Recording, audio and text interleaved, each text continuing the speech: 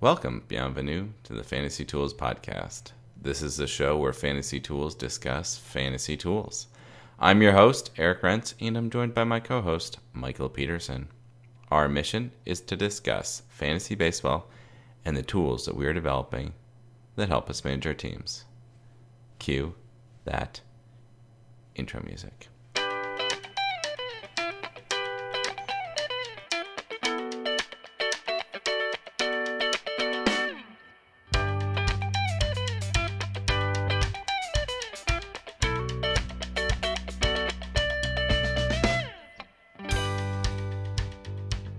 Quick programming note before we get started.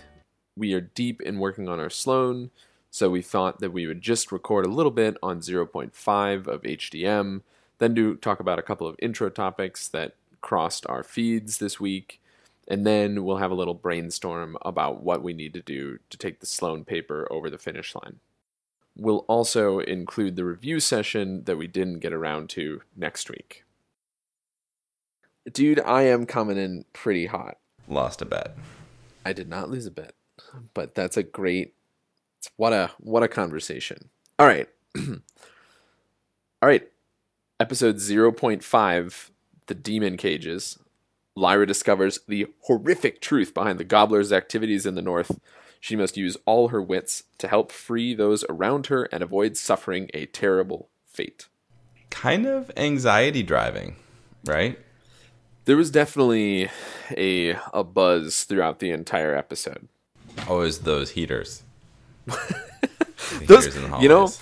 if you had to design steampunk heaters, they would look like that. Perfect. I mean, no, they're really good. Yeah. I thought that too. Like, man, those are great. I guess I'm a little less into the trench aspect of the whole base. Yeah. Like, does this need to be a trench? I don't know. Do you need to be a latrine? Yeah. Yeah, No, like- whatevs. I don't really feel like it needs to be, but okay, that's fine. Yeah, I mean, I like the setting. I think they it grew on me given our discussion last week. Okay. Well, good. Yeah. No, we talked about it a lot, and it prepped us for this week. And I don't know. It's pretty good. Pretty good. What would you have done differently as the set designer? I don't know. See, that's the thing. It's like it's good enough that I don't have like specific comments. Just a lot of cement. Very communist. Yeah. It feels like you're playing an N64 GoldenEye level the whole time. Yep. Had the same thought. Yes, indeed. That's definitely what I felt like watching it. I thought there were a few leaps of faith required in this. Like, all of a sudden Lyra can persuade everyone to her cause, like, no problem. Yeah. I don't know that I would have followed her as a kid. Just there was no development. I guess I should rephrase. There were a few plot points that I felt had no real development. Yeah.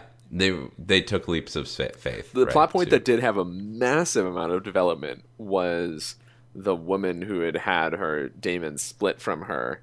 Like, that was Yeah. telegraphed that she was going to cave. That was telegraphed so clearly from the beginning of the episode. Like, she's important. What is it? Chekhov's revolver? Or what is it? Yeah, that's exactly right. No, it totally was. Like, stop showing her looking conflicted like this. Like, we're done. I mean, I guess. Looking, I don't know if it's even conflicted. Looking just vapid.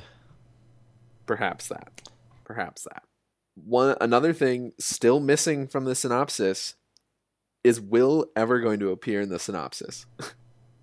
Maybe we're just making it up. Maybe we we're not really seeing that, and somehow we're both intuiting the same. I mean, maybe doesn't appear in the synopsis, appears to not be being discussed at all. Yeah. Admittedly, short scene. Very short, much more excusable. So I would forgive you for thinking that you had won the bet. Excuse me. There was just because it was a clip on a computer on our screens. It doesn't make it any less. Moriarty making his first appearance. It is, I would have liked it better if they hadn't shown him at all. if you just heard his voice. Just heard his voice. He has a plenty distinctive voice, although covering his accent. A little much more. What was that? Was that his? What was that accent? It sounded like he was doing an American accent. Anyways. Well, they continued their unbroken streak of leaving off at just an extreme cliffhanger. Yep, might as well leave it on a cliffhanger. Why complete any storyline? That's true. They're jacking up the cliffhanger like stakes every episode. Like, how are they gonna leave off the season? You know, this is she just fell out of a balloon. This is like the one thing that they gathered from HBO is like leave it the most provocative scene. You know, it evokes the scene of Jamie after the loot train attack when he's sinking. In the water. You're right. I guess and you have a whole episode to wait, or a whole week to wait before you see what's happening. Yeah, no, way too much. And that was also sort of like we just won, and then it's like, okay, cool. We're not gonna have 5 seconds of peace and quiet here.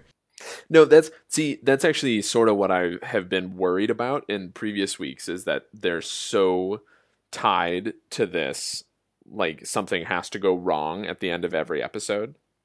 They're so tied to that they're forcing it to happen in each episode. Like, that would have been equally fulfilling if they ended on a high note, then they kicked off next episode with Lyra falling and do something else. Like, that's fine. IMO. Okay, anything more that you want to say other than, the bet that you lost? And could have used... I mean... Do you think Will's going to show up in the synops for next week? He has to, because I was just going to say that they have to go Will heavy for the last 2 episodes, because I think we've correctly ascertained where they need to get to. Well, and I'm now remembering, so it's Azriel who cuts Roger's daemon from him, right? We had that one little reminder that cutting a daemon from a human is nearly as powerful as Scream in Monsters, Inc. Well said. Target audience. That I am the target audience for that statement. They already have the synopses up for the last 2 episodes. Oh, come on. A fight to the death. Well, that's good. The last one's called Betrayal. So the answer to your previous guess of what will happen in the last episode is, I believe, correct. Yeah. No, well, that's... Philip Pullman confirmed it. Bear daemon could happen. Yes. He also said that there aren't any, basically. He's like, to my recollection, ain't made none. Dude created the freaking world. He's written like 2,000 pages of this world, and no bears yet as demons. Sure. I mean, yeah, could happen. You could have a whale demon for all I care, but it doesn't happen. Man, how bad would it be to have a fish demon, like of any sort? Have you not thought about? Nope, I mean, yeah, I've not thought crazy. about that. They did, but they talked about that in one of the books, one of the first trilogy books. Like, what happens if you're?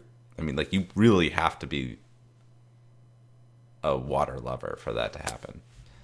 Michael Phelps would have. I guess that's a good point. Probably like a seal. I guess if you wanted to compete, yeah. Okay. All right. But the water demon, right? In the Furnace Man. Yes, I would more readily see a fish type thing happening, manageable fish down to up to seal, than a bear. A walrus. See, this is the thing. We're getting into stuff that can breathe on land, right? My question is like, what happens if you have just like a straight up fish? Yeah, no, a tuna. Yeah. My daemon is a tuna. It's just like, I don't even know what you do then. Yeah, neither do I. No, but I'm glad that we have some confirmation. Probably a listener. Thanks for asking. Oh, no doubt. No doubt. All right, let's talk about these other key topics, and then we'll figure out what we're doing.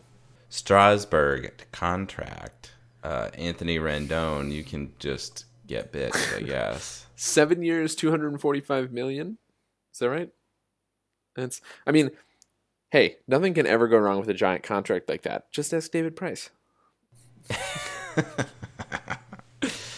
I mean, he's already had the TJ, right? Yeah, that is true. That is true. I mean, it's a contract that is impossible to live up to. Oh, 100%. The good thing about this, as opposed to, as you just mentioned, David Price, he just won them a World Series. So, like, if you get to look at this retroactively in the course of his entire career, and he took I'm pretty sure is a kind of team-friendly contract, his last one. Yeah. Yeah, but if you remember, he was at a low point when he signed his last contract. Exactly. Yeah. No, that's what I'm saying. He's team-friendly. So, this is the kind of a contract that John Lester was asking for a couple of years ago, and the Red Sox said no. And the Red Sox should have said yes and no on the David Price thing. That's right. A year later. So, what does this mean for Garrett Cole? Oh, my God. Oh, my God. Could it be Heaven's Door? Garrett Cole has to get paid more than this. Or I don't think that the contract will be higher. I think it will be similar. I think it's going to be a similar dollar number, and that year number is just going to go down. Like 5 years, $245 million. 5 years, 225. I don't know. Yeah, something that's huge. Yeah. Yeah, I mean, if you're Garrett Cole and Steven Strasburg just signs that contract, you got to be like, fuck yes. Like, here we go. I had thought that for some reason I had thought that the Angels had already like gotten close to a deal with him, but I had totally messed that up. I don't know. Too much stuff happening right now. Now we're about to get deluged by winter meetings news. Mm-hmm. Presumably. Well, yeah, we are. Presumably. We are. This is already part of that. But if you had to, all right. Okay. If you had to guess whether the Yankees were going to sign Rendon or Cole, which one do you think they're going to get? I feel like there's a lot of reasons that Garrett Cole is not going to end up on the Yankees. I think there are, but if you're asking me which of those two ends up on the Yankees, I still think the preference goes to Cole. I think the Yankees Rendon gonna go? I think the Yankees are more likely to pull out all the stops to get Cole than they are to get Rendon. Yeah, and he's going to demand a lot of money. We shall see. I don't know. Hard to predict, but our model will be ready. Another HBO show. It is Sunsetting. I have not watched the last episode. Have you watched the last episode? I have. Oh, whoa! You really went big. I've not watched the last episode, but lots of really good stuff this season. Yeah, they're going out well. They clearly hired some writers who know enough to write about AI. They have from the start. They've done really well on the tech, on the spoofing tech, and actually using some good data points. You want to say your quote?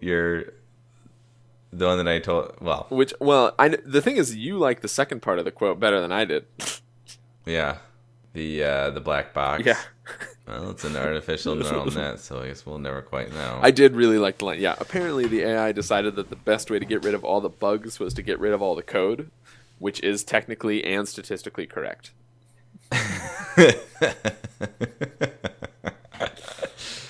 Yeah. Hard to argue with that. So, yeah, a good season though. I guess I can't talk to you about the last episode. Nope. I have confidence actually that this is going to be a show that I will, happily look back on in the future with a reasonably solid ending. Rewatch? I think so. I don't think that I've seen like any of the first two seasons in years. This was a great show because they kept making it every year, unlike all of the other marquee HBO shows. Like one of the things that I like the most about Silicon Valley is that they just kept making them. Like that's what you needed to do with every show. Like just keep making it. Yep. Don't take a year off. Don't change the number of episodes randomly in a show that everybody wants to have more episodes of. Just do it. Like, okay.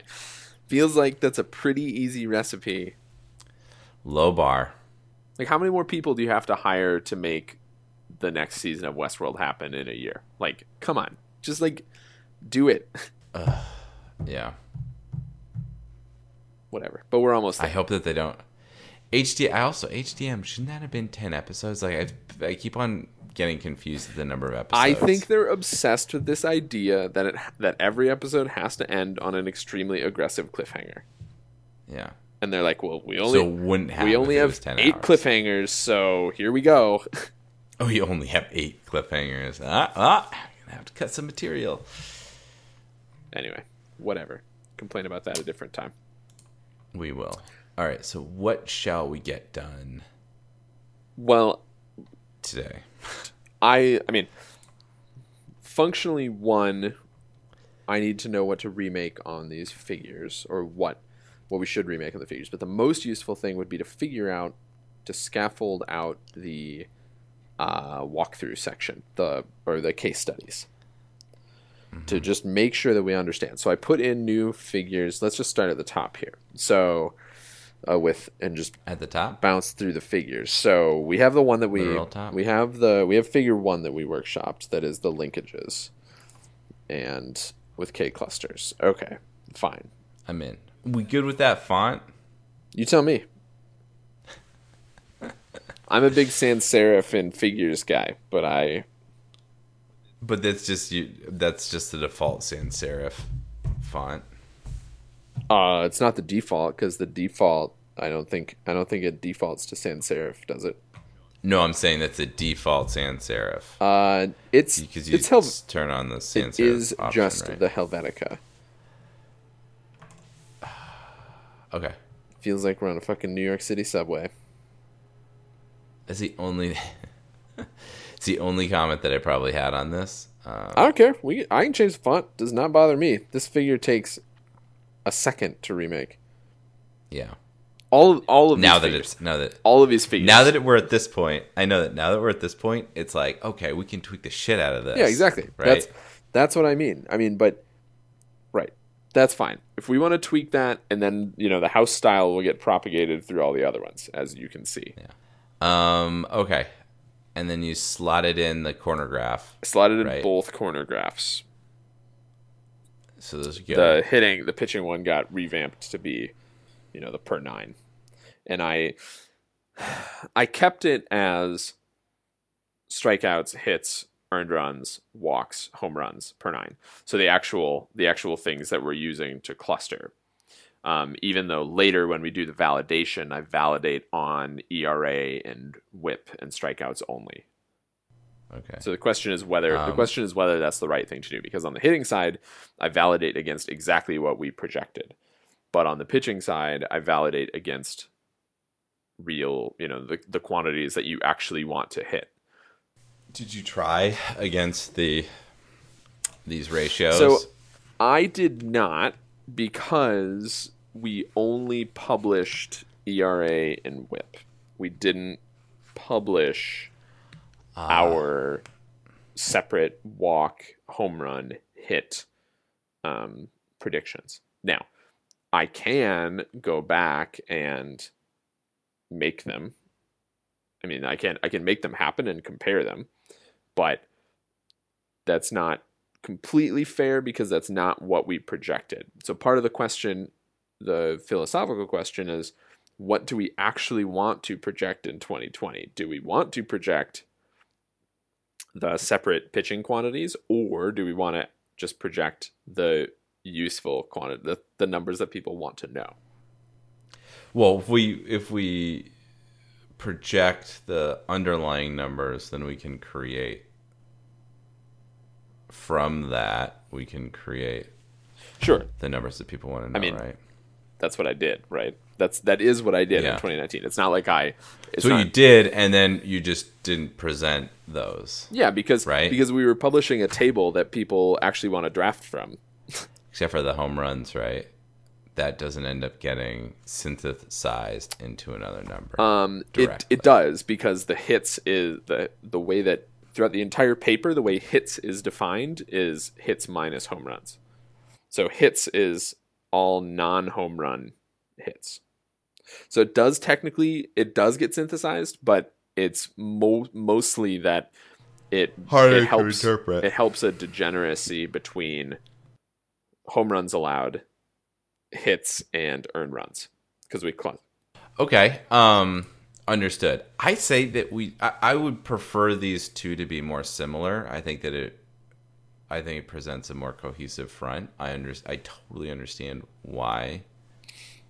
well How much extra work is that to well do? the other, I mean, okay, there's two options. One, and I'm not sure which one you're suggesting yet. Is it that we turn the corner plot into just the projectable quantities, or is it the opposite, to verify the rates in the validation plot? Yeah, verify the rates on the validation plot. It's not. I mean, it's not really that hard to do. I have to make sure that I have all the weights that we used to project 2019. I'm almost positive that nothing will have gone haywire. Those famous last words. Okay. The only thing that I can see in these corner plots is if we could have a legend. And the legend would really just be something to explain that the colors correspond to clusters and that the X's are centroids. We can describe that. But if I know people, they look to to a key in a diagram. Well, maybe we can kill two birds with one stone, and we can put the stereotype people in the correct color as well, as part of the key. Sure. Let's see how that looks. I wonder who the stolen base one is. The stolen base cluster is so clear. Yeah. Oh, hey, Mr. Yellow Orange. What are you doing over here? Man, it's great. It just really works now. It all really works. Okay. All right. I will at least put a legend in, and then I'll. And my tick marks comment still holds. I think these are going to be so hard to read without tick marks. I will generate them without tick marks. Yeah. I mean, it's both true, but it's also, if you really want to have tick marks. I mean, this isn't like that article that I was trying to show you, where it's like, does it? Here's the school. There it is. Can we reference where the XY coordinates are? Right. We want to have a sense of these distributions. Sure. You're right. We want to look at these. We want people to look at these figures qualitatively, not quantitatively. Yes. Yeah. No. Knock exactly. yourselves out, Sorry. people. That's exactly what my point was. Knock your fucking selves out. Okay. I'll generate these as predictions, and you are right. I will make the validation figure have exact correspondence. It'll be fun. Man, those plots though, those validations, they're pretty good. We're okay. I like that they do look pretty good. We systematically underpredict all of the hitting counting stats, which makes perfect sense because it fits in with the narrative that I wrote this here. That it fits in with the narrative that offense is up this year. Yeah. So okay, that works. Our model is reflecting that immediately. Yeah. Offense is up, and then also, in aggregate, It's hard because you have the aggregate stats. Well, this shows you. I mean, this immediately shows you that everybody everybody shifted up. It just shows you that offense is up as a whole. Because if the dispersion was increased, then it would just be like the rich getting richer and the poor getting poorer. But that's not what happened. Just everybody hit more. Everything's moved up a little bit. I don't know. So we over predicted stolen bases, which is interesting. I mean, I think there's that's also we knew that too. It's true. One of the things that's interesting is that one of the things that we need to decide is what to say about the validation. So how much do we want to get into it? Get into like, okay, the validation plot tells you that offense was up over the year. It also tells you, this is one of the things that we talked about at length when we were making these in the first place, is that rankings are, because they don't show error bars, are everything completely safe. So if you compare someone else's rankings to the actual stats that are accumulated, they will always be low because no one's going to predict that Nolan Arenado gets 120 runs or Charlie Blackmon gets 120 runs. They just don't predict that. But you have to think about what the predictor is aiming for, right? And whether or not they're aiming for getting a few guys right that at the end of the season they can be like, look at my bold choices and look at how I got them right. Yeah. Or are they saying like, you know what, in aggregate, I want to make sure that I'm representing this as well as possible and that a statistical analysis at the end of the season is going to say you did okay. Bingo. Which is more what we're going Bingo. for. So you've hit on the other big thing that we need to emphasize, which is that we're trying to make predictions that are good for everyone, not just for a subset of players that you're interested in. Yeah. By creating those confidence bands, and I am starting to take away the error bars and put in confidence bands. Confidence bands. Isn't that the buzzy or buzzword?